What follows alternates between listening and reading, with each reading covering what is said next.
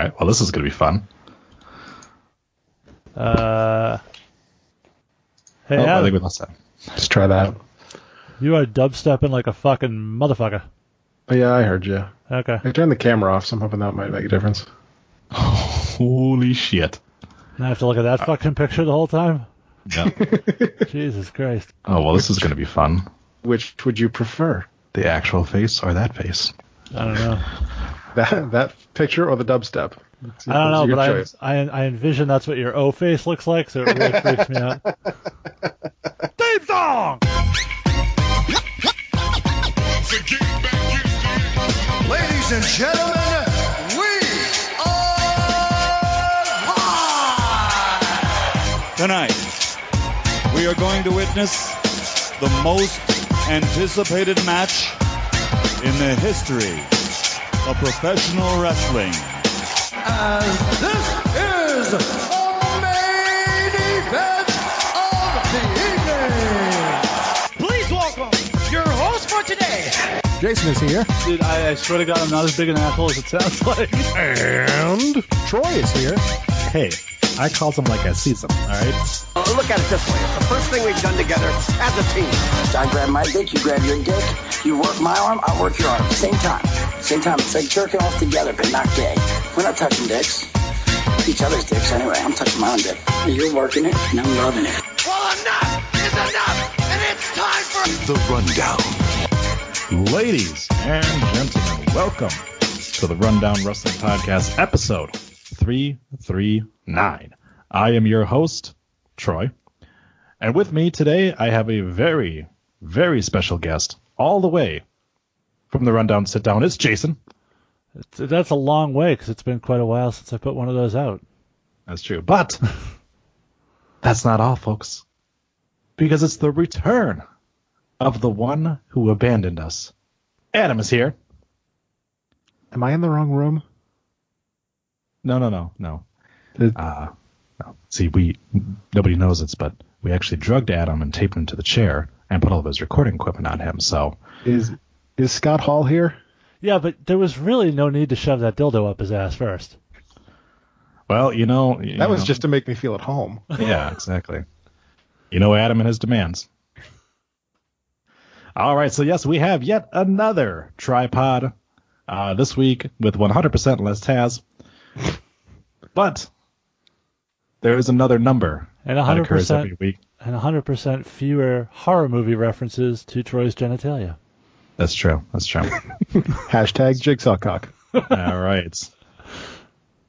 Well, I guess we'll just have to go ahead and go into hashtag. The perfect 10. A 10! A 10! A fucking 10! We got more information this week coming out about the greatest Royal Rumble card in history. That is right. We got a couple of actual announced matches for this one. Now, WWE, of course, is heading over to Saudi Arabia and presenting the greatest Royal Rumble ever. We have announced now John Cena will take on Triple H for the first time since 2010. There will be a ladder match for the Intercontinental Championship as The Miz, Seth Rollins, Finn Balor, and a returning Samoa Joe face off. The Woken Hardys will take on the team of Sheamus and Cesaro for the Raw Tag Team titles. We will also have on the line the WWE Championship, the Universal Championship, because Brock Lesnar won't have it anymore, the United States Championship, the SmackDown Tag Team Championships, and the Cruiserweight Championship. That's 7 fucking titles on the line, not to mention a 50-man Royal Rumble. This fucking match card has it all. Except... No, it doesn't. No, there's something it doesn't have. But it's got Bray Wyatt and Shinsuke Nakamura. Yeah, well, first off, Bray Wyatt's been deleted, so that may just card subject to change, Yeah, card subject to change. Okay, so 7 titles: WWE Championship, Universal Championship, Wait a second. Card not subject to estrogen. That's true, because Goldust is not allowed. And also, in Saudi Arabia, there will be 0 women on the card. However, women and children are allowed to attend the event, so I guess Sasha Banks is buying a ticket. So just like John Cena at WrestleMania. That's right. So you mean to tell me that we did this monumental thing over in India, having the women wrestle and stuff like that, albeit in full body suits, and we still can't be bothered to have them on this. I don't think that was in India. No, that was Dubai. We're talking about two different, very, very different places, and this is Saudi Arabia. Little bit more stringent. So here's the thing. If you're the WWE, you have to know that that's going to happen when you enter into a business agreement to do a mega card with Saudi Arabia. And I sort of feel a little weird if you're going to trumpet yourself as this big progressive, pushing the women forward and women's empowerment and blah, blah, blah, and then you're going to do business with a place that subjugates their women to that degree. Not the best look. But they're able to drive cars now. Well, that's good. It must be hard with no peripheral vision because you have to have your face covered all the time. Well, I mean, there are some working women over there. Do you think they can use their driver's license as a form of valid ID? I assume it's got to be really easy to get a fake ID if you're a woman. As long as the eye color matches, you're good. Yeah, exactly. Boy, I'm just going to go ahead and stifle every single racist joke that just came into my mind there. But yeah, so when? Have we confirmed that this is airing on the network? Yes. Roman Reigns did an interview with, I believe it was Sam Roberts, where he basically announced it. But Triple H, for his part, did an interview this week where he was not so forthcoming. Basically said they're still working on logistics, etc. They don't really have an announcement to make yet, so Roman sort of fucking scooped him on that, I guess. Yeah. Well, Jerry Lawler also came out and said that it was going to be on the network, but that's because he's a piece of shit and doesn't care at all about the company having secrets. So. And he's also not going because there's no puppies. I was just going to say, what interest does Jerry Lawler have in this event if there's no women there? Jerry Lawler has an interest in going to Saudi Arabia where women don't have rights. Oh, God. Mm-hmm. Yeah, that's right. Well, unless we don't have anything else to say, yes, we got more women to talk about here. Well, we should, to be fair, we should talk about some of the matches that were announced because it's not just about the lack of women on the card, but you are seeing two individuals announced for this show who are technically not back from injury yet, which I found a little interesting in the form of Jeff Hardy and Samoa Joe. We did see Jeff Hardy on the Ultimate Deletion in a very, very, very brief cameo. But apparently there were rumors he was backstage at Raw this week. Some people thought he might return, but fucking Matt didn't even get on the show after the Ultimate Deletion except for some shitty promo backstage. That's because, spoiler alert, he's in the Androphy the Giant. Yes, and also announced is The Miz defending the IC Championship, which he's going to be defending in 2 weeks. As well as Sheamus and Cesaro defending their belts, which they are also defending at WrestleMania. So that's interesting. Well, to be fair, the ladder match with The Miz has both other guys he's fighting at WrestleMania the match. So that's true. Not the case with the Raw Tag Team belts, though. Yes, that's true. Speaking of The Miz, we at the Rundown card subject to change. We at the Rundown would like to take a second to congratulate Maurice and The Miz on the birth of their first child, baby girl Monroe Sky Mizanin, apparently born today. Ugh. As we record this. So you don't like the name, Troy? I can't. Here's the thing. I'm 33, all right? There is going to be a time in my life when I'm going to be 55, and as long as I don't kill myself before that, and I'm going to go into the Social Security office, try to get my checks, and I'm going to walk up to the front desk, and there's going to be a young woman behind the desk, and she's going to say, "Hi, my name's Khaleesi. Thanks for coming by today. Can I help you out with that?" Stop naming your kids dumb shit, all right? Because they have to live with that shit the rest of their lives. Every person on this podcast right now has a perfectly normal Anglo-Saxon name. And I'm not saying all people have to have Anglo-Saxon names like that. Stop naming your kids after fucking, state capitals or dumb fucking cartoon characters like Mowgli and shit like that. Just name your kids fucking normal shit. That's all. Personally, I think it's adorable that A, you think you'll be able to collect Social Security at 55, and B, you think there will be Social Security when we get to that age. That's true. It's a hypothetical situation. I'm just glad we were able to record this show because Troy got little Pikachu to bed before we could start. That's true. Yes. P.S. That's what he calls his dick. Yeah. And that did happen. Anyways, so yes, like I said, we've got Triple H and John Cena facing off. So apparently, he can find a match partner for a show that's not even aired, but he can't find a match partner for WrestleMania 34. More on that in a little bit. Well, Triple H is already booked for WrestleMania. That's true. He could sneak his way in there. He could have joined up with Ronda before it was announced that Kurt was taking it. You know, I mean, he did the same thing last year. Worst comes to worst, he'll fill in for Shane, but we'll get to that later. That's true. All right, I think that's all we got to talk about for the Saudi Arabia thing. So yeah, speaking of women, Sasha Banks and Bayley got into a little fight backstage. And of course, you know, this is such a hotly contested feud that they're going to be joined by about 20 other women in the Fallopian Tube Rumble. Mm-hmm. So, yes, somebody backstage drop kicked off the Fabulous Moolah thing on top of the trophy and decided to replace it with something which looks a little genitalia-ish. Yeah, very uterus-like. Yes, very much so, but it's fitting.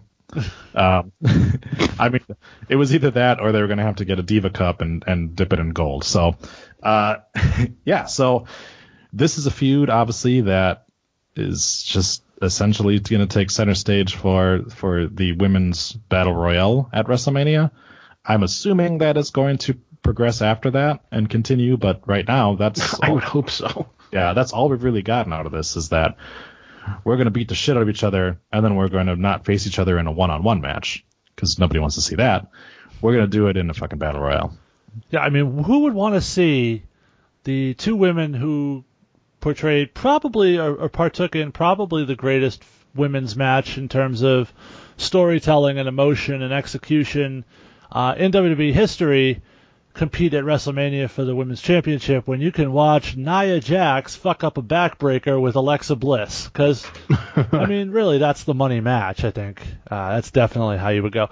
Now, the thing I found interesting about this was if you're going to do this, and first off, I applaud the fact that they're going to let Sasha roll with the heel gimmick. Reports came out recently that the original plan was for Bayley to be heel, and while that is sort of intriguing, I feel like Sasha really does her best work as a heel, so I'm excited to see her get to sort of take on that persona again. But if that was the plan, if that's what you were going to do, and you knew that you were going to just have these girls in the Battle Royal, I don't know why you do this now. To me, it's a far more, if they're not going to have a one-on-one match at WrestleMania, it's a far more effective storytelling device if you have them sort of have this blowout, Bayley forgives Sasha one more time, you get to the Battle Royal, Sasha turns on her again, eliminates her, wins the Rumble, mm-hmm. And then the next night on Raw, you do this, or something similar to this, and then that carries you to your next pay-per-view, because really all you've done is set up an angle for a kickoff show Battle Royal that very few people are going to have much interest in. If anything, this segment on Raw with them fighting backstage shines a light on two separate topics that you guys mentioned last week. First off, the fact that you were talking about the ultimate deletion, where it was interesting because it took place somewhere else, and this is a spot it wasn't at the red curtain with the TV screen, and it was in some random backstage area with lockers, and there was stuff around, so it was an interesting visually, but it really does shine a light on exactly what you were talking about with Alexa and Nia, how much that Bayley, or really more Sasha, should have won the Elimination Chamber. This should be your Raw Women's title feud going into Mania, because this is obviously the more interesting feud among the two that we have to choose from. Also, also visually interesting in this segment, the WWE television debut, as far as I can tell, of Sarah Stock from TNA, as she was trying to hold Sasha back. That's true. Yeah, I'm with you on that. It's just a bummer that they never had an opportunity to put the title on Sasha leading up to this. Oh, they did. So obviously, do you know how much the buy rate is going to spike because they booked Alexa Bliss versus Nia Jax? All right. You're not going to find a show with bigger boosters and supporters of Alexa Bliss than the Rundown, but I think most of us are in agreement she shouldn't be defending this title at WrestleMania this year. Am I right? Nia's fat, you guys. Right? I wouldn't have had a problem with her defending the belt if it was a triple threat with her and Sasha and Bayley. The problem is, Nia Jax is still fucking green as hell. The story that they've told so far has not been great. Even the shit on fucking Raw where you had Alexa come in there and, Nia no-selled a punch from her, and then Alexa just ran away. It's like now we're going back to pretending that she's this badass when she was crying 2 weeks ago. Like, it's so. Also, whoever was on the censor button really missed their shot on Monday during that segment. Well, I also love that Nia started with "You little bliss," and then decided to go "fuck it, you little bitch," like. And then the seconds of silence. Yes. Good job, everybody. Yeah, well, that happens a lot.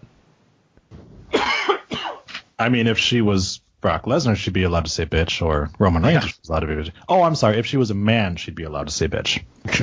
But apparently, not so much for the ladies. The other thing I really enjoyed about the Bayley and Sasha segment backstage was Bayley pointing out that Sasha can't keep the title for more than a week.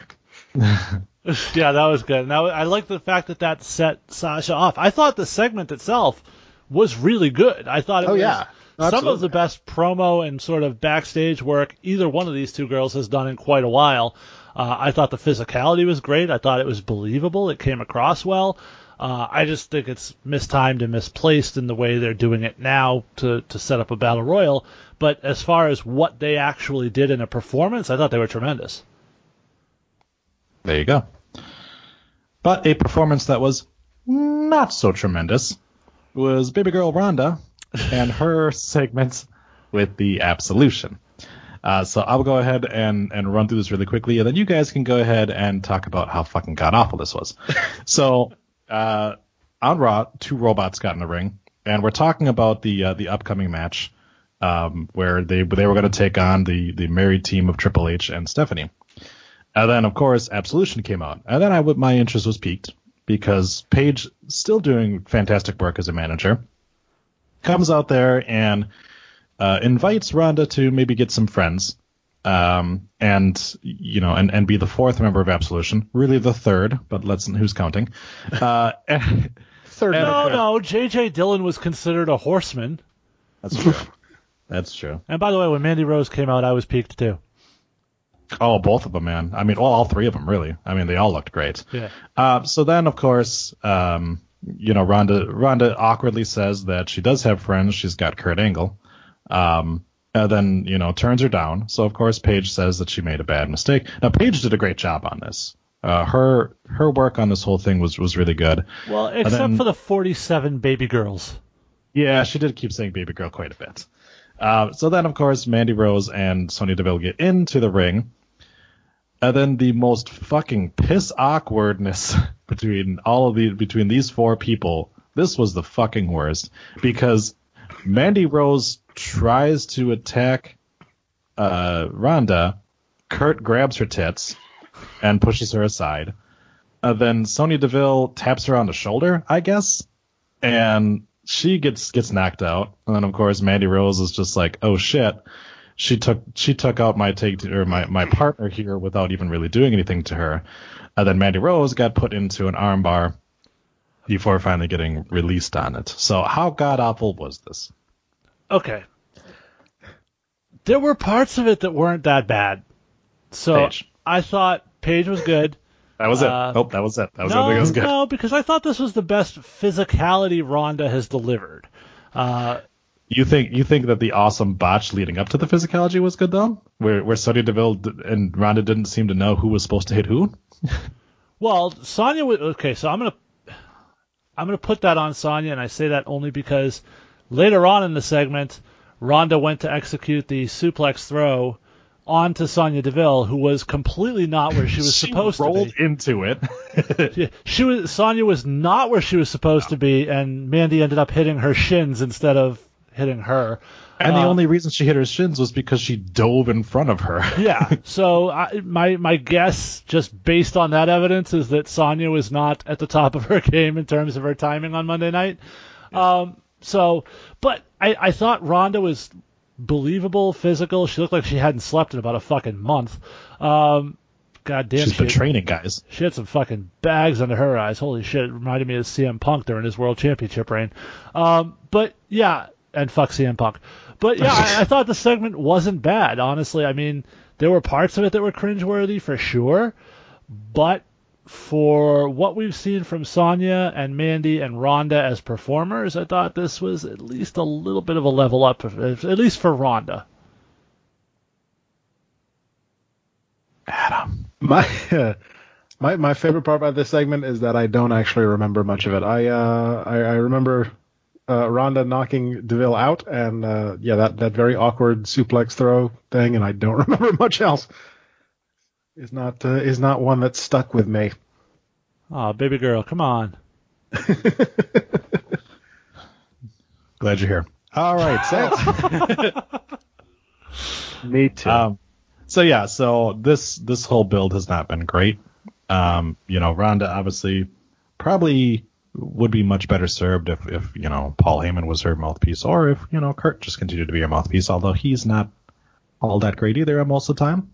He was great. He was fantastic in that video package they ran for Ronda last week. Oh, yeah. Now, while we're on the topic of Ronda, allow me to, first off, can we talk about the ESPN interviews? Have you guys seen this stuff? If I could travel back in time? Yeah. So at one point, I believe it was Mike Golick was interviewing her. Yeah. And made a question to the extent of, if you could travel back in time, would you do things the same way? And she the question basically was, in time, do you see yourself back in the octagon? And she took it as, back in time, can you go in the octagon? I mean, it was his fault. He forgot a comma. So yeah. But she's like, no, I can't travel back in time. And everybody in the world except Ronda knew what he was saying. So she just kind of looked really stupid. That's what it was. That's what he said. Could you see yourself going back in time? But then later on, she also did an interview with Max Kellerman and Stephen A. Smith on First Take, also on ESPN. And then at one point, Max Kellerman was asking her, you dominated mixed martial arts. You were a woman who was powerful, but then after you lost, there were a lot of people who questioned you and who doubted you and blah, blah, blah. And she basically, like, if looks could fucking kill, and she's like, I don't know about those people, with her quotation fingers. And he's like, I hope you're not assuming I said that, because I'm a big fan of you. And she just had she wanted to fucking kill this guy. Another awkward. And it seems to me the recurring theme through this is that when she's talking about WWE, big old smile on her fucking face. When you bring up UFC, she gets the fucking RBF going. Resting bitch face, to those who don't know. And it's just not, like, she does not want to talk about her UFC time. And you know what would be easy? To turn around and say, I'm only going to do this interview if you don't talk about UFC. This is bad on her manager's part, on not relaying the messages like that, or Ronda telling her manager, hey, I don't want to fucking talk about it. That's in the past. Right. But also, like, it's been quite a while, so I'm very surprised that she doesn't have answers kind of quicker to her mind on a lot of these things, in terms of what happened to her, and the kind of public falling out that she had after losing like that. So yeah, it was not good. And well, like we said, last week's video package was really the first time she's even publicly commented on the loss to Amanda Nunes. So, clearly something she's still not totally into the idea of talking about. But speaking of video packages this week, as it relates to Ronda, we also got what I also thought was an outstanding video package for Triple H and Stephanie. Oh yeah, with the midnight training and all that. That was They brought out Joe DeFranco, and Stephanie, for her part, had some great lines. It was like, well, God, what was it? She was like, I want to be the trust fund champion and the limousine champion, and basically just talking about how she was going to be the best because of her status and her money. And but there was some great lines. I thought this was another really, really well done hype package for this match, and they've done a good job of promoting this. And like I said at the time, the only thing I wish, and we'll talk about this in another scenario in just a minute, is that the first time I saw Ronda get her hands on Stephanie was at WrestleMania, and they sort of blew their wad a couple weeks ago on that. Yeah. Speaking of things I don't remember, have you guys talked about the WB24 Empowered special? Did you guys cover that last week or the week before? I don't think we talked about it because I don't think Troy had seen it yet. I watched that, and I really enjoyed the Ronda coverage that was in that as well. Yeah, no, that was good. The thing I particularly enjoyed was all those women who were on Twitter shitting on Ronda being in the main event spot of the Royal Rumble were backstage hugging her. I thought that was great. Way to fucking sell the gimmick, guys. But my favorite part of that special was the way they completely fucking edited James Ellsworth out to make it look like Carmella had climbed the ladder and got the first Money in the Bank women's case. Yeah. I love W24. It is possibly my favorite series on the network right now. Yeah, it's right up there. I thought Ride Along was your favorite. Shut the fuck up. All right, speaking of specials, the Mixed Match Challenge continues to be a dumpster fire, but we got to the finals on this one. So Charlotte had a little issue with her mouth. She had a mouth infection. Oh, I'm sorry. Yes. I paused. Which is weird because Bobby Roode worked with a penis infection. Yeah, and it was weird. Yeah, strange how that happened. So then, of course, we had a vote to see who was going to take Charlotte's place. And they put one face against two heels, and shock of shocks. What? Yeah, straight fire. Becky Lynch was able to step in. Yeah, Mason Ryan won the vote. Mm-hmm. And and it was a pretty kind of standard match, but it leads us to the finale, which also kind of fucks up WrestleMania because Charlotte, who will be returning, and Bobby Roode will face off against Asuka and The Miz. And so that means that we've been keeping these two separate by keeping them on different fucking shows leading up to WrestleMania to try to make it special, which of course obviously there has really not been any build much to it, to then just have them face off in the Mixed Match Challenge. A week before WrestleMania. A week before WrestleMania, yeah. They should have just canceled this shit because I was so hyped for this going into it. Then obviously the whole streak thing kind of started to kill me, and then this shit right here just kind of kills me as well. So, I'm over it, and I hope I at this point I hope they don't do it again. I will say this for this. I like the fact that they played into the Sasha Bailey thing with Becky. Obviously, they're all part of that 4 horsewomen. So Sasha said something to the extent of, "Did you see what I did to Bailey?" And Becky said, "I saw what Bailey did to you." And then they sort of got into it a little bit with Becky sort of trying to defend Bailey and stick up for her. And I thought that was good. It was continuity. It tied into what we just saw. So I did like that. If it were me, I would, despite what you said, I would play it off that Charlotte's still not ready to go on Tuesday. Becky Lynch is the partner. Asuka can play into the "you were too afraid to get in the ring with me, but you don't have a choice at WrestleMania." And Becky Lynch can be destroyed by Asuka, which gives Charlotte another piece of motivation as Asuka just destroyed her best friend. That's exactly what I would do next week. If you have Charlotte and Asuka get physical with each other next week, you're an idiot, whoever's booking this thing. Yeah. So I had said in the host thread, that it's still kind of special because this is a mixed tag situation. But then after I'd sent that and after we had discussed that, and yeah, it is still not great that they are putting this together a week before, what happens. But it occurred to me that, wait, this is a mixed tag match, so it's still going to be Charlotte versus Asuka if they're going to be, if it's going to be the women in the match facing each other. So it's not really that much different than it would be at WrestleMania. Because you get those moments though, like the first time something happens is special. Like the first time AJ Styles and Nakamura hook up in a WWE ring is at WrestleMania, and it's special, and you anticipate it. Yeah. And we'll get to that later. But this is an opportunity to have another one of those types of moments. Two dominant female competitors who have just run roughshod by and large over the WWE during both their times there.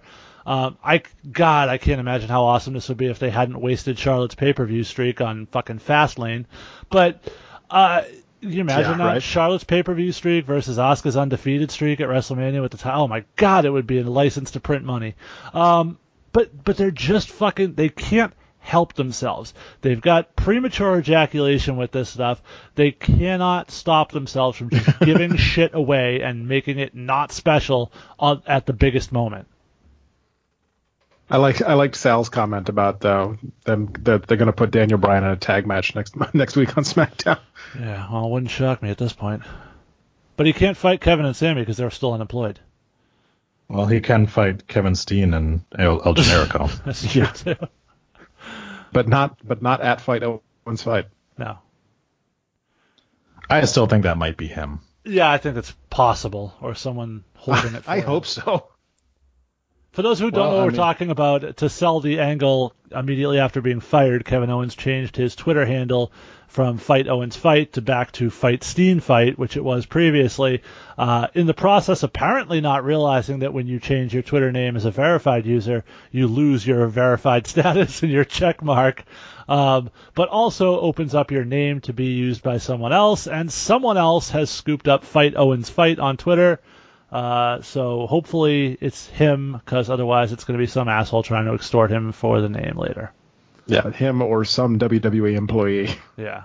Can you imagine that social media department? Can you imagine that guy going to Kevin Owens like, "Hey, I'd like to sell you your name back"? What the fuck would Kevin Owens say to that? I mean, we've seen this guy on Twitter. Well, not to mention the fact that Owens doesn't really use the Fight Owens Fight moniker anymore, even so. Except on every piece of merchandise he sells. No, his stuff normally is just KO now.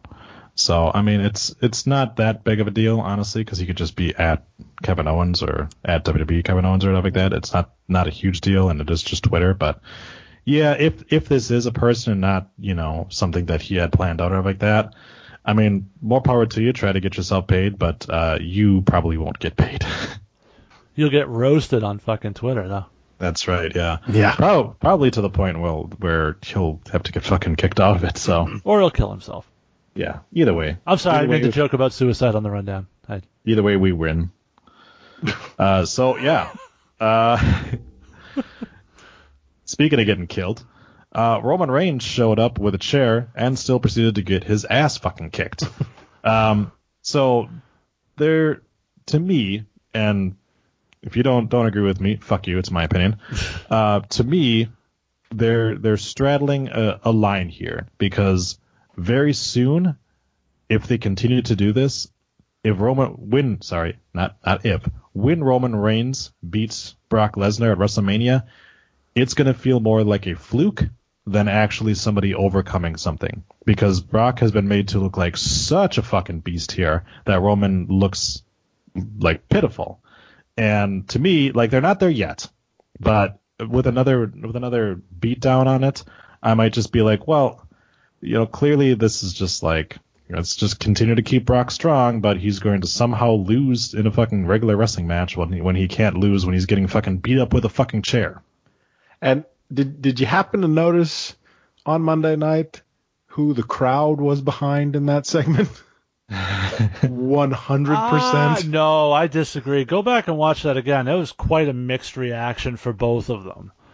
There were a sizable amount of boos for Brock and a sizable amount of cheers for Roman. Mm. It was back and forth quite a bit. That was as close to 50-50 as I think we've seen Brock and Roman be.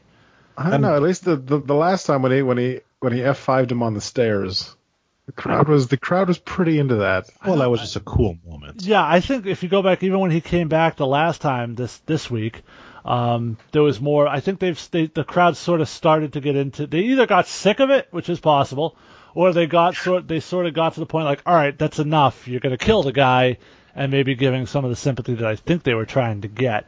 Yeah. But to Troy's point, they're clearly trying to take a guy who the company, the fans perceive as being the golden boy, and you've booked him too strong, and go sort of the opposite direction and try to make him the sympathetic underdog, a la Daniel Bryan at WrestleMania 30 with the bad shoulder, and he's going into it with he's so beat up, there's no way he can possibly win.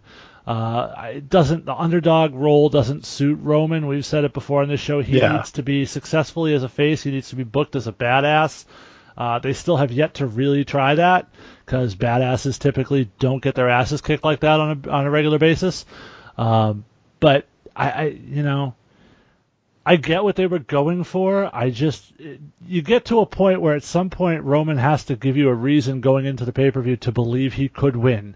And right now they haven't gotten there. They got 1 week left. I do appreciate them editing out the in their recap of last week, Brock just rolling the stretcher towards the barricade before tipping it over. Yeah. At least it didn't teleport. That's true. Editing. I guess rolling straight along here. I'm going to go ahead and continue to finish my delicious green apple Smirnoff Ice while you two talk about the Young Bucks and the Golden Lovers having an outstanding match at Strong Style Defy. You're an asshole. So I'm assuming, Troy, I'm assuming you didn't watch it, even though I provided you with a fucking link. Correct. Okay, did you watch it, Adam? Nope, I'm the one who said correct. All right, fuck you both. Yeah, so for those of you who don't know, the Golden Lovers, the team I could watch it right now. Kota Ibushi and Kenny Omega took on the Young Bucks at the second event in the United States of New Japan at Strong Style Evolved, which was a really good card. It was a 4.5-hour show, so WrestleMania is like, here, hold my beer. But all in all, the card was good. This main event was great. And for those of you who listen to this rundown show on a regular basis, you'll know I have not always been the kindest in terms of my opinions on the Young Bucks, and particularly the way they don't sell offense. It was completely reversed here. They sold everything, and maybe you just have to be one of their buddies for them to do it. I don't know. But just reacting to what they did in this match, they sold their asses off, particularly Matt Jackson, who really sold his back injury to a great degree. The moves were amazing. The camera work and the directors were not great. Jim Ross, I'm sorry, I love Jim Ross.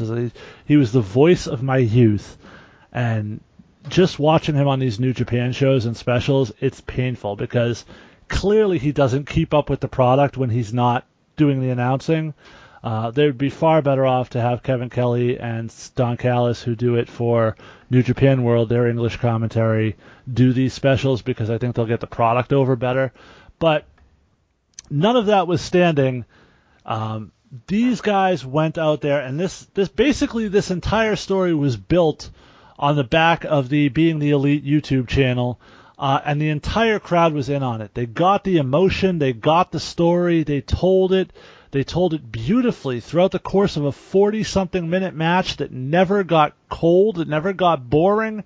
It was go, go, go the whole time. They were topping each other constantly. The teamwork, the tandem offense, everything was beautiful.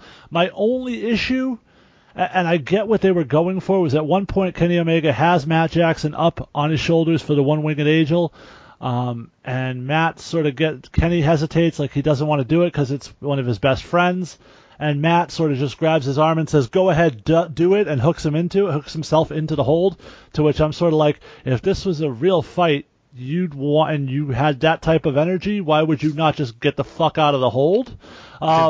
I get that they were going for the emotional thing, almost like the Ric Flair asking Shawn Michaels to kick him at WrestleMania kind of gimmick, but Flair was more getting up and asking for the fight to continue.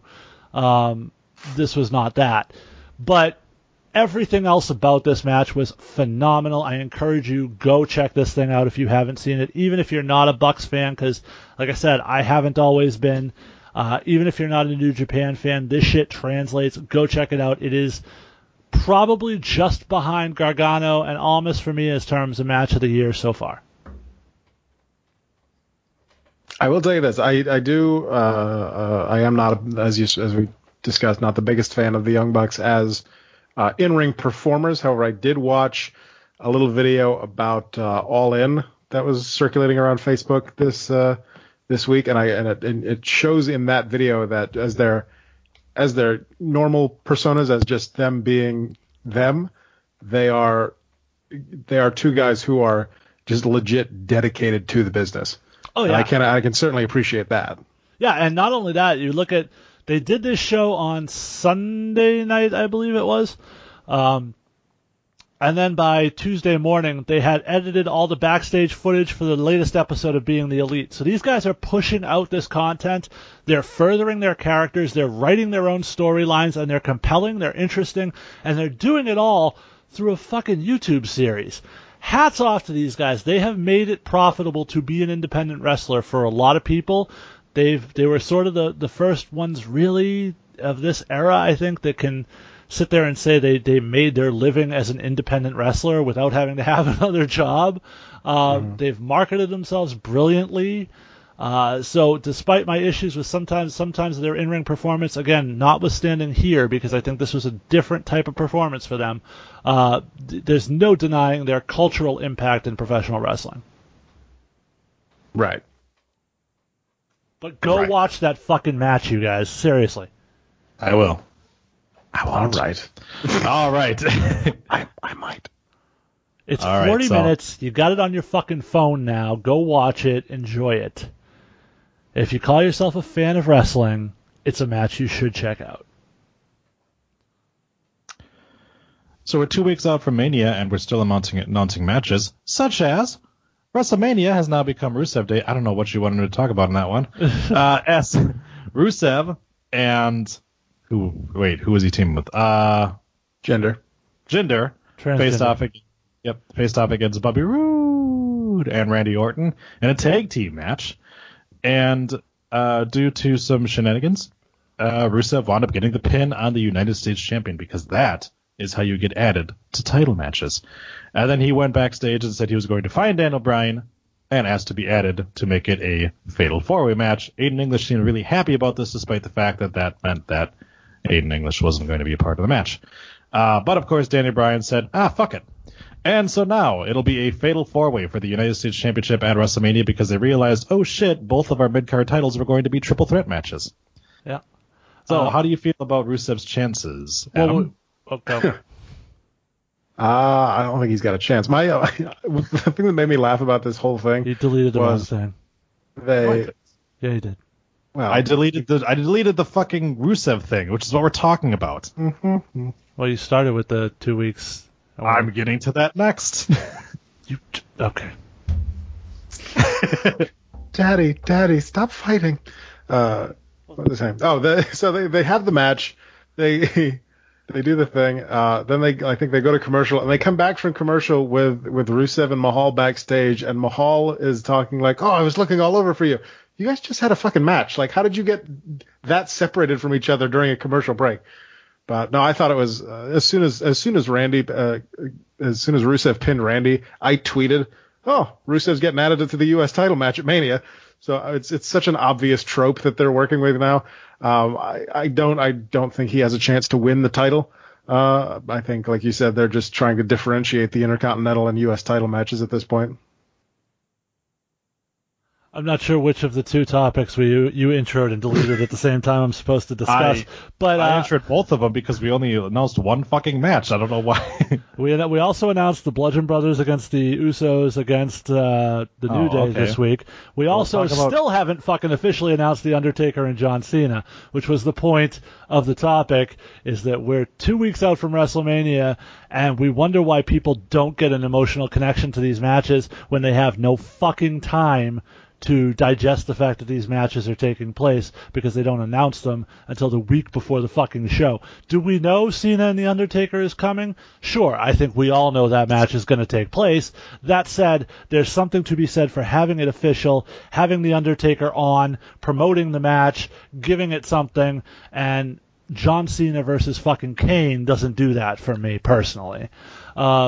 We've sort of been building to this triple threat tag team title match on SmackDown, but why don't we just fucking book the match and then let all this stuff be? Why are we waiting to the last fucking minute to make matches for your biggest event official? It just seems really silly to me to do that. But as for Rusev, I'm really happy they did this, because the truth is Rusev's one of the most overperformers they have in this fucking company right now, despite the fact that they do nothing with him. And I'm at least happy to see him get a match on the main card. The triple threat was in line to be the worst match on the Mania card. I think adding Rusev gives it a little something extra that it didn't have. It's still probably the lowest ranked match if I were to rank my interest in the matches on the card, but it certainly went up a little bit given Rusev's involvement. Do I think he'll win? No, but it wouldn't entirely shock me if he did either, because I don't think any of the people in this match are particularly compelling as U.S. champ. I think Rusev would be the most compelling and is probably the most over. So, they gave Orton the belt so he can say he was a Grand Slam champion, and now they can put the belt on someone where it means more. Yeah. John Cena doing Undertaker's moves during that Kane match really irked me too. Well, why? Because it's just lame. The whole build has been just fucking lame. Well, and that's his way he's going to get the Undertaker to actually accept, is to be like, I'm gonna chokeslam your brother. This is the problem with booking the Undertaker in these matches, is you put building the entire program on one person, because the Undertaker doesn't fucking show up for the build. Mm-hmm. He shows up for Brock Lesnar. He'll show up to build matches with Lesnar, but fucked if he's going to show up to build matches for Bray Wyatt or John Cena or anybody else. Anything to add, Adam? To either of the topics? No. All right. So I guess... I think it's about time that the Bludgeon Brothers get a tag title shot. I honestly kind of hope that they walk out of Mania with the belts. It wouldn't surprise me if they don't, because they like to do that to me. Like all the times that I wanted them to win the titles as the Wyatt family, and they never did. And I would not be surprised if Cena versus Taker is not announced as a match for WrestleMania until John Cena comes out at WrestleMania and goes, "Well, the fucking Undertaker never answered my goddamn challenge," and then Kid Rock hits and out comes a motorcycle. I really hope it's Biker Taker, personally. It would, just for the fact that it would piss off so many people. But I think my favorite joke regarding that is still the one that I shared in the host thread when Daniel Bryan, when it was announced that Daniel Bryan was cleared to return, and somebody in one of my Facebook groups posted, "Yeah, but is he going to come back as Biker Daniel?" Yeah. He's got the hair for it, at least. It's true. Actually, but while we're talking about WrestleMania matches, can we is it just me, or is this WrestleMania have no fucking gimmick matches? No Hell in a Cell, no ladder match, no 2 out of 3 falls. It's got 2 battle royales. Yeah, but it has battle royal every year. That's not really a gimmick match. It's got 2 now. Yeah, but there's no real gimmick matches this year, which is a little strange. Yeah, but it's got 2. Well, it's got 2 battle royals. It's also got a bunch of multi-person matches too. But yeah, I hear you on that. There's no even the Greatest Royal Rumble already has a fucking ladder match. Yeah, that's true. And that's got a 50-man battle royal. That's very true. Granted, it's only one, but so pointless. Yeah, did they ever say what they're going to win? Are they going to be able to take home one of the women or something? The winner gets a title shot at the greatest WrestleMania ever. There you go. It's Moolah's corpse. Yeah, that's where the Moolah trophy is going to go. Yeah. There you go. They spent money on it. They got to do something with it. They're less offended by it in Saudi Arabia. So, not for nothing, but last year's WrestleMania only had one gimmick match. But it had the No Holds Barred match. No, it had a ladder match. Oh, it did have a ladder match. I'm sorry. Yep, you're right. So it had two. Okay. Everything else was normal. Tag team ladder match. Yeah, right. That's true. So I mean, there's still chances that Undertaker and Cena is a No Hold Bars match as well. Because that means no disqualification. Right? Yeah, exactly. Extreme rules. Yeah. Anyways, all right. So, moving right along to the same topic, different people. There has not been very much of a build towards Nakamura and AJ.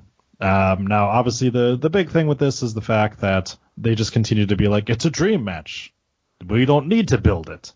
I did really enjoy the one little segment that they had where Nakamura faked Kinshasa at him. Yes. And then slapped his knee and said, "Knee, your face," and patted him on the head. I thought that was a nice little build. But yes, there really hasn't been that much. It's been Nakamura taking on some tag teams, AJ taking on some tag teams, and then them kind of still being buddies and just being like, remember, we're going to have that dream match? Remember when that meant something until Daniel Bryan came back? Oh, yeah. No, I thought this was absolutely the best week for this match so far. Just with Nakamura playing kind of a dick to AJ during this one. I need you in my corner because, if Chad Gable tries to do anything and then they do that. I didn't actually need you. I just wanted you to see how I will beat you at WrestleMania. Well, he's a rock star. Most rock stars are dicks. So. Speaking of that, I did appreciate Gable and Benjamin's little graphics promo where they made fun of the rock star flashing across the screen that one week that happened, and thankfully never happened again. Yeah, exactly. Look, this match has been, and I find this to be sort of interesting the way they're booking WrestleMania. You've got all the week after week build to Lesnar and Reigns as sort of the sports entertainment match, and the very little hype for this match because this is sort of the Smark main event of WrestleMania. This is the match that the internet fans want to see. Which means it's going to open the show. Yeah, right. That's another interesting discussion we'll get to in a minute just because I think it's worth having. But this to me doesn't need a lot of hype because the crowd that this is going to appeal to already knows the history, already knows what's behind this, already knows that it's tied to their time in New Japan together. So I guess they're sort of banking on that, and they've really chose to focus their attention on SmackDown rather than on their championship program, on their general manager and their commissioner. Which is the bigger story. It's because they've booked it that way for sure. But as it relates to WrestleMania, because you mentioned it, Adam, if we had to guess, what do you guys think is going to be the last match on the show, the main event? Cena Undertaker. You think they're going to put Undertaker in that spot again after the debacle last year? No, I was just kidding. It's probably going to be Roman. It's probably going to be Roman and Brock. Oh, absolutely going to be Roman and Brock. You think they're going to risk closing WrestleMania with the crowd booing their new champion out of the building, though? Didn't give a shit the last time it happened. It hasn't happened last. It didn't happen. Well, Roman versus Hunter. Yeah. Yeah, I get. Well, I don't know that Roman was getting booed that heavily at that point. That was sort of during that period. He was getting booed. He was, but not as heavily. And he sort of turned the crowd a little bit with the Stephanie Spear. But I guess that's a fair point. But I still don't know that I see a very real scenario where Ronda Rousey in that tag match ends the show. I can certainly see a scenario where the Bludgeon Brothers? Yeah, no. No, I think it's obviously going to be Cedric Alexander and Mustafa Ali. Well, obviously, yes. No, I could definitely see a scenario where Nakamura and AJ ends the show. That's going to be the match to send people home happy, regardless of the outcome, really. They can't lose with that one. They're going to have the crowd either way. Or I could very easily see a scenario where they end the show with what am I blanking? I'm blanking. Mike Smash. No, I could. I loved Mike Smash in the '80s. He was great. Yeah, right. Him and Johnny Analog. No, but I could also very easily see a scenario where they end with the return of Daniel Bryan. So I don't know. I could see it going any number of ways. I'm sure as of right now they probably don't have a plan on what the last match is going to be either.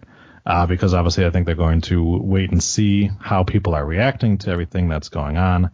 But I would say that, yeah, Shane and Daniel might be, the finale just because of the hype there. But I do think that they still like to make their championships mean something, and having the finally Brock Lesnar is going to lose that belt, I think is a big selling point to them. And I think that they still believe that that's going to make people happier than, than not. So it's going to make Sal happier, I can tell you that much. He cannot wait till that belt's off fucking Brock Lesnar. Me neither, but I think it's obvious. I think it's fairly reasonable to say that they don't have a plan right now as to the exact match order. As I'm sure they do have a plan. I'm sure it will change 12 times between now and WrestleMania. We know that Vince likes to write these things basically right up until probably 9 p.m. on Saturday. Goddamn, pal, let's change the venue. Vince, we built the set for 2 weeks. Well, just tell the people there's a bomb threat. It'll be fine. Yeah, but I think, because the big thing is going to be, Brock Lesnar losing the title after his artificially inflated title reign. So I think that's a very, very, very likely candidate to be the main event at WrestleMania this year. Right. Everybody knows my philosophy on this show. Fuck CM Punk. But I will say, when CM Punk held the belt for a year plus, he was at every pay-per-view, he was at every TV, he ran himself fucking ragged. I can respect that year-long title reign. This one, not so much. Not so much, no. Mm-mm. This is like when. By the way, did anyone catch fucking Heyman's promo where he talked about if Brock had got his ass beat, he would be here every week dragging his ass? Like, what the fuck planet are you living on, dude? Since when? Yeah, that drove me crazy the last time. The last match was when Michael Cole was like, he's been the champion for over a year. He never fucking shows up. That's why. Or that first promo Heyman cut in this build where he's talked about the things it takes to be the WWE champion. You have to, if your family's sick, it doesn't matter. You have to be at Raw. Like, really? You have to be at Raw every week, huh, Paul? Mm-hmm. Your guy hasn't fought on the show in, what's it been, 12 years? 12 years, yeah. All right. And finishing things off in the Perfect 10, we got another. We like to call it the happy ending of the Perfect 10. Yeah. That's true. We got another tremendous promo from one Daniel Bryan as he announced that he has set his return match. Daniel Bryan and Shane McMahon will face off against Owens and Sami Zayn as long as Shane can overcome Brock Lesnar disease. And he did so. He did so in a very passionate speech. And Daniel is the kind of guy, like we said last week, that he's always the best when he's himself, being able to talk himself. But this here was full on character Daniel Bryan, and he did a fantastic job on it. Him yelling this Daniel Bryan is the one that doesn't quit. This Daniel Bryan is the one that's going to kick at WrestleMania 34 Owens and Zayn's asses. I loved the entire promo, but my favorite part about that whole thing was this: Daniel Bryan does not wear jackets or sweaters or whatever the hell that thing is. It was a cardigan, Daniel, just for the record. Yeah.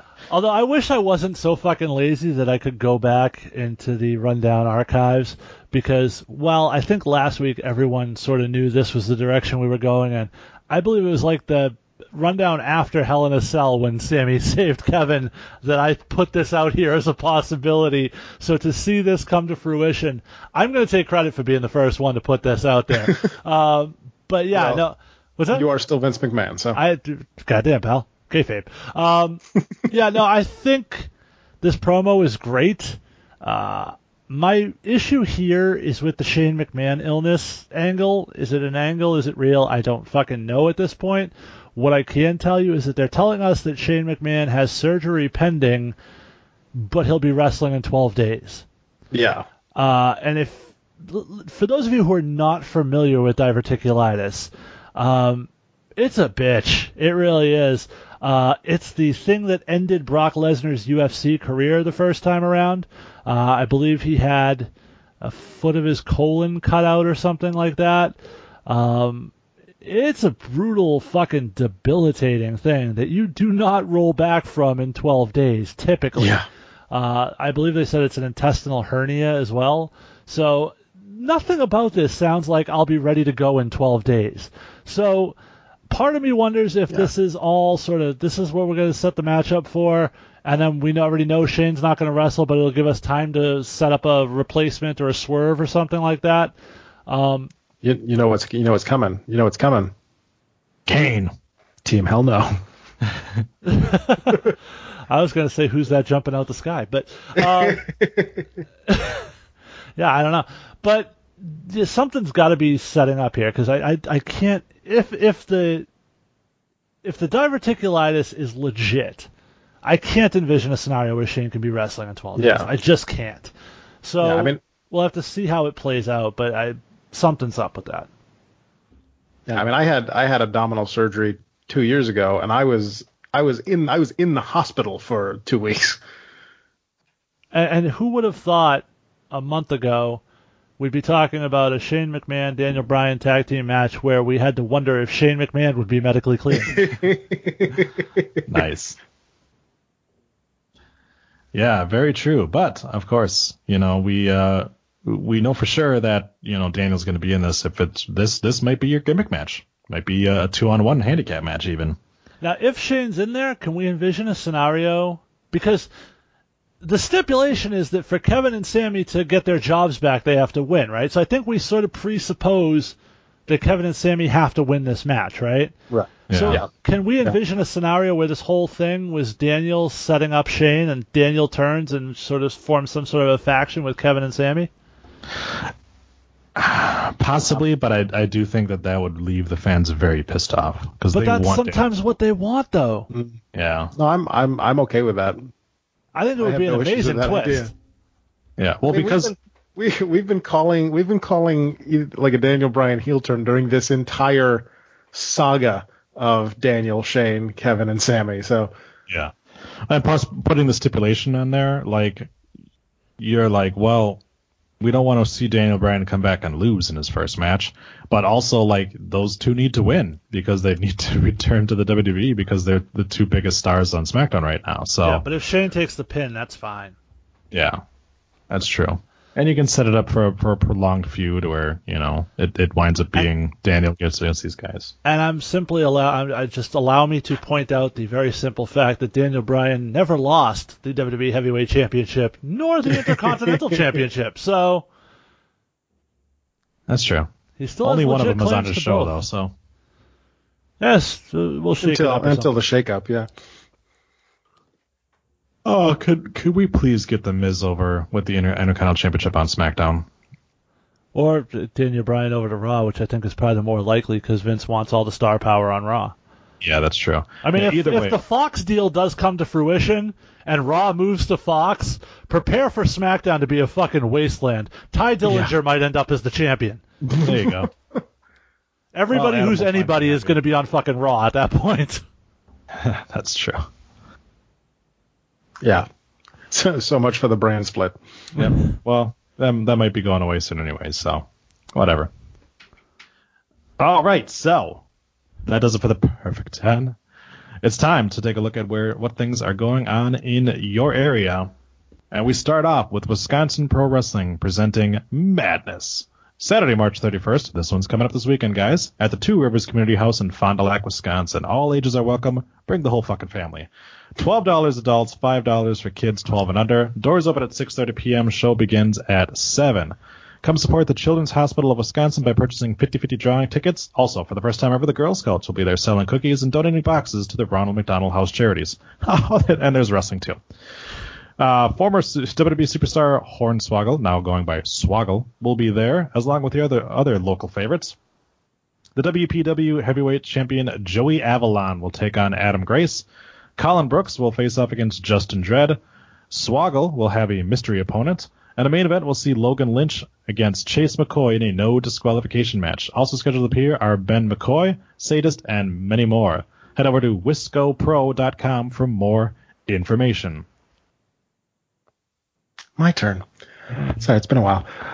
Liberty States Wrestling returns Saturday evening, April 7th, with Spring Shakedown the night before WrestleMania. Your main event for that show is a grudge match. The Liberty States Heavyweight Champion, the selfie-made man Vern Vicalo, defending his title against the man he cashed in on at last month's show to take that title, Retro Anthony Green. Poor Anthony having a 2-minute title reign. Oh, well. That serves him right for wearing Zubaz. Liberty States No Limits Championship on the line as Nico Silva defends against Dynamite Danny Miles. That should be a hell of a match. A tag team special attraction, the team of Fabulously Unequaled, the former Liberty States Wrestling Tag Team Champions Johnny Vegas and Todd Sopel, taking on the Heat, Christian Casanova and Elia Markopoulos. Also appearing at the show, one half of the Liberty States Tag Champions, Brett Domino, Setherin with Vanity Vixen, Top Shelf Troy Nelson, and many, many more. Tickets are $10 at the door. Doors open at 6:30, bell time 7 p.m. Where's the other half of the Tag Champions? That's DL Hurst. He'll be attending WrestleMania. Oh. Huh? Okay. Oh, he's going to the show? Yes. Oh, okay. I would totally be down for going to that show just because I've got the main event is two former Rundown sit-down guests, Anthony Green and Vern Vicalo. But I'm planning, perhaps with Sal, to do a NXT TakeOver New Orleans post-show immediately following the TakeOver event for the Rundown feed. So I will not be able to attend Liberty States. I'm going to actually be able to watch TakeOver live for the first time in a while. Yeah, not me. So we'll make sure to text you the results. Don't worry. Perfect. LPW Mayhem takes place Saturday, April 14th at the Elks Hall in Clinton, Massachusetts. Doors open at 6:30. Live wrestling begins at 7:30. It is headlined by the LPW Heavyweight Champion, the selfie-made man Vern Vicalo, with Jillian Lee defending against Scotty Slade. The LPW Women's Championship will be on the line as Adira takes on the Dinosaur Queen, Tara Calloway. LPW Tag Team Champion Christian Casanova in singles competition against Anthony Stone with Alicia Edwards. You're going to see Jocelyn versus Alicia Edwards, Tyler Nitro versus Randy Shawn, the Main State Posse versus the Bitter Club, the Sweet Meat Christopher James with Danica versus King Leon the Sixth. That would be Sweat Boy Christopher James. Also scheduled to appear, autograph session with Matt Stryker, hosted by Connor Promotions. Tickets are on sale at luckyprowrestling.com or at the One Stop Shop and Hop in Clinton, Massachusetts. I just want to point this. So go to Lucky Pro Wrestling Mayhem Saturday, April 14th. Now, I would just like to point out, Troy, that last week you look at all these people listening. Don't change the things because they would. And so I respected it. I didn't change yours, and then you fucked with mine.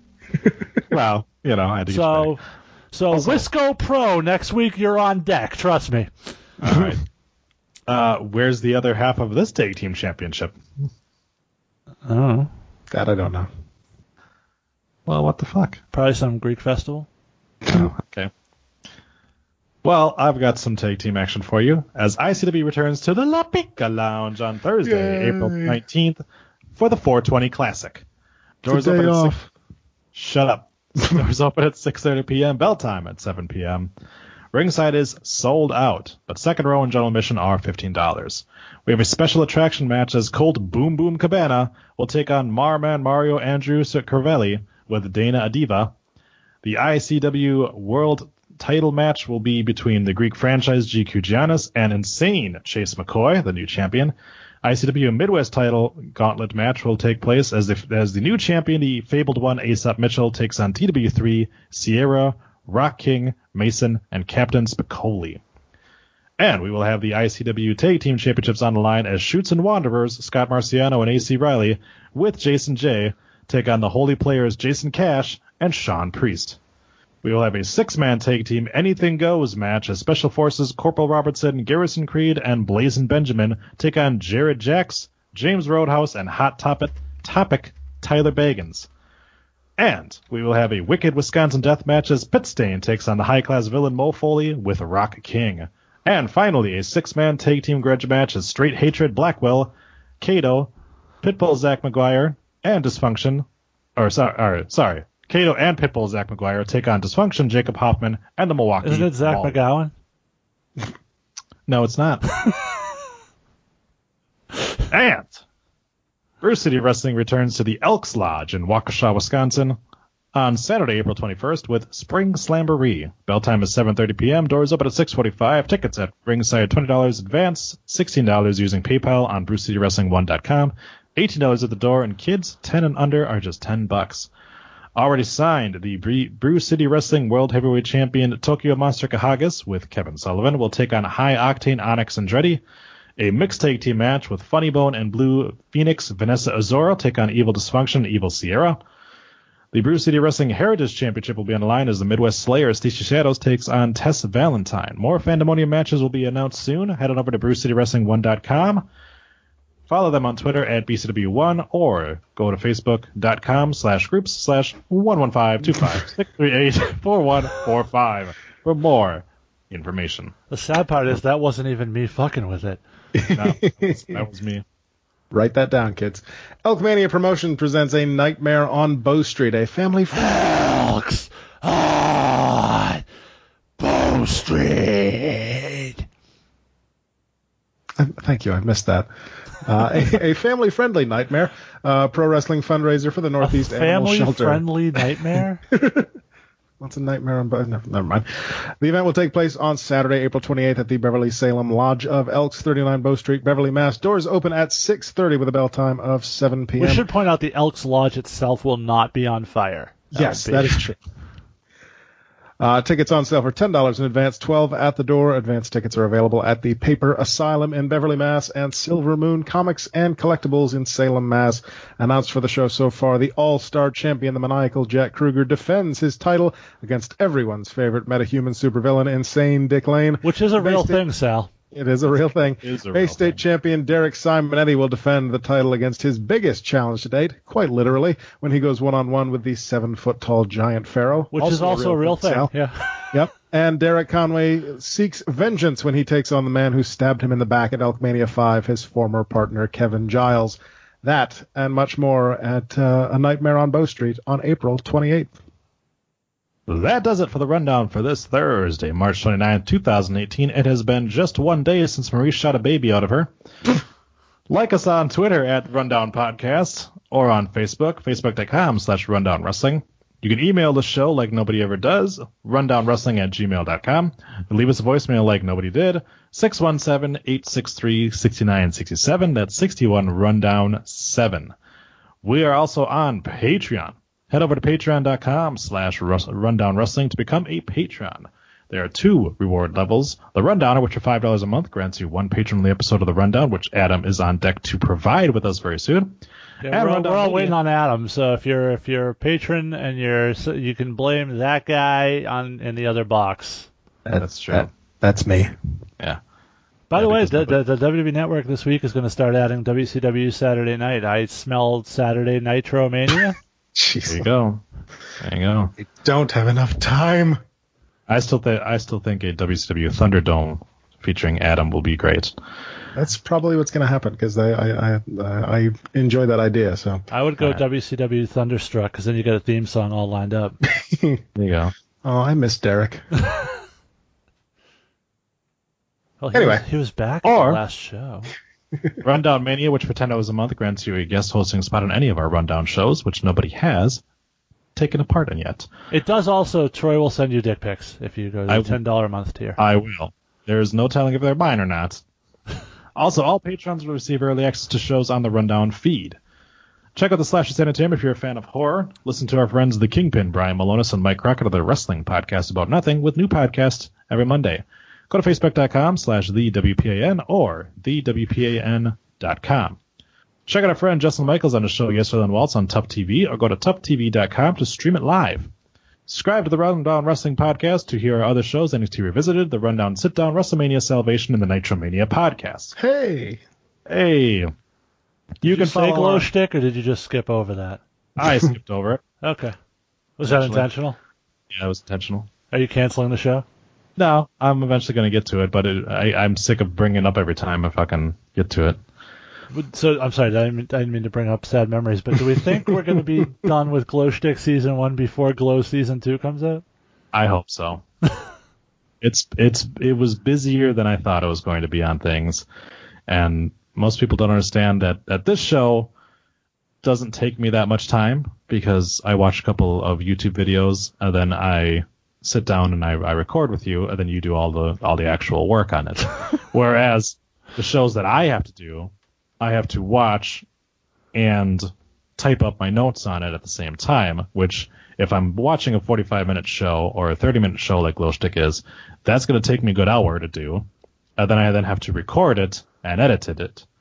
And that takes me usually a full fucking night because I don't have that much time at night. So, which reminds me, the last episode of WrestleMania Salvation reminded me that I have to teach Sal how to edit his own fucking podcast. That's true. Over and above the fact that I never get a fucking producer credit. That's true. Yeah, at least we give you your producer credit on this show. That's right. Yeah. Why do you think I abandoned you, fucks? That's right. And if you want to give Jason a pat on the back or send him dick pics, follow him on Twitter at jstewart0920. That's JST. Or twat shots. I'll take those too. Yeah, at twat shots. You can follow me at Rockstar Troy. You can follow. You can follow Adam if he hasn't died. At the Salzer microphone Effect. Just fell off my microphone stand. I'm just going to hold it in my hand now. That's what she said. All right, so you can follow Troy at Rockstar Troy. Yeah. Adam at the Salzer Effect. And thank you all for listening. Thank you to Jason. Thanks, Troy.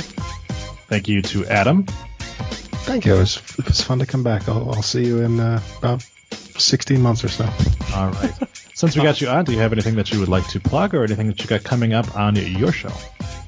Well, this week was a big episode, the first ever 2-hour episode of Nitro with a special appearance from some greasy-haired Minnesotan. And also Martin Dixon guested on the program since he was not able to guest on the Slamboree episode. So check that one out. Well, he was. You just didn't record him. Well, yes. Yeah. And I never said I completely copped that it was entirely my fault. But well, you just said he wasn't able to appear. He sort of did. Anyway, there's an interesting one-sided episode out there that we're never going to hear. Yeah, right. By the way, since we're talking Nitromania, first off, I found it very interesting that you and Martin were sitting there going, "Can you imagine what it'd be like to watch this live?" And I'm like, "Yeah, because I did." Because I'm apparently the senior citizen on the Rundown feed. I wouldn't say that. I just was staunch. I was a very staunch loyalist. But I will take issue with one thing, and I rarely find myself on Team Andy, but I'm going to be on Team Andy on this one. You have never, at any point when you've done the Rafters of the Dumpster, qualified that it was only for that run of Nitromania. I have. Like when we did Brian Pillman, it was not just for, because he didn't do many Nitromania episodes, it was for his entire body of work. I disagree. This is why I don't do gimmicks like that. You set standards on your own show, and then you change them, and it's not fair. You held Road Warrior Hawk to a different standard than you've held everybody else. I say put that motherfucker in the rafters. I disagree. I say that Twitter has apparently given you all the information needed, because last time I checked it was still 100% as a dumpster. Yep. 6 votes to none. Yep. So, suck it. And here's the thing. Jason is defending it, has not voted. So I don't go on Twitter very much. Well, then why are we plugging your Twitter? Well, if somebody messages me or comments to me, I will. All right. I guess so. Well, I'm going to message you right now. Go vote on this shit. Well, it's closed now. That's true. All right. Well, thanks to Jason for our new theme song and for doing everything he does for the Rundown here. Next week, we will bring you WrestleMania predictions. God, and TakeOver. And TakeOver. That's happening too. And Hall of Fame. And Supercard of Honor. Nobody cares about the Hall of Fame. We didn't even talk about tonight's NXT. Because we haven't watched it yet. I did. I haven't watched it yet. So they okay. Then I won't spoil William Regal's two major announcements. Wait. Okay, hold on. First off, it's the North American fucking title. It's EC3. It's Ricochet. Spoiler fucking alert. Go check it out. So you went on to the rundown feed, the rundown sheet. You added your fucking links to it. You looked at the fucking topics. You had an hour to kill. Did you watch the fucking match that we were going to talk about with the Young Bucks and Kenny Omega and Ibushi? In that hour, you could have very easily watched that to do the show prep. You had the fucking thing. It's sitting right there on your phone. Did you? No. Did fucking this? Yeah. For those of you listening at home, I added the information to the rundown right as the Skype call was going on before we started recording. I didn't set any of the topics. That was all you guys. So I didn't touch that part. I'm not saying I would have chose something other than the Golden Lovers or the Gay Boys, whatever they're called. But there wasn't that much else going on, so I guess we had to talk about that. Listen, some of us have broader horizons than the WWE fucking YouTube channel. What can I tell you? Well, I would have talked about EC3 getting fired and the Feast are fired. And we talked about that when it happened like 5 fucking months ago. Yeah, well, now it's just the guy's already appeared on fucking NXT TV. Is it really a fucking shock? It was a shock to him. 5 months ago? Well, kayfabe-wise. Well, go ahead. Talk about EC3 and Feast and Fire, Troy. Go ahead. A little bonus content for the rundown listener. I liked it. It was one of those things where everyone fucking knew what was going on, so it made little sense. We'll see you next Thursday. Bye-bye. Bye. The Rundown Wrestling Podcast was created and subsequently abandoned by me, Adam Salzer, and is produced and edited by Jason Stewart. This episode was hosted by Jason Stewart, Troy Bozen, and me, kinda.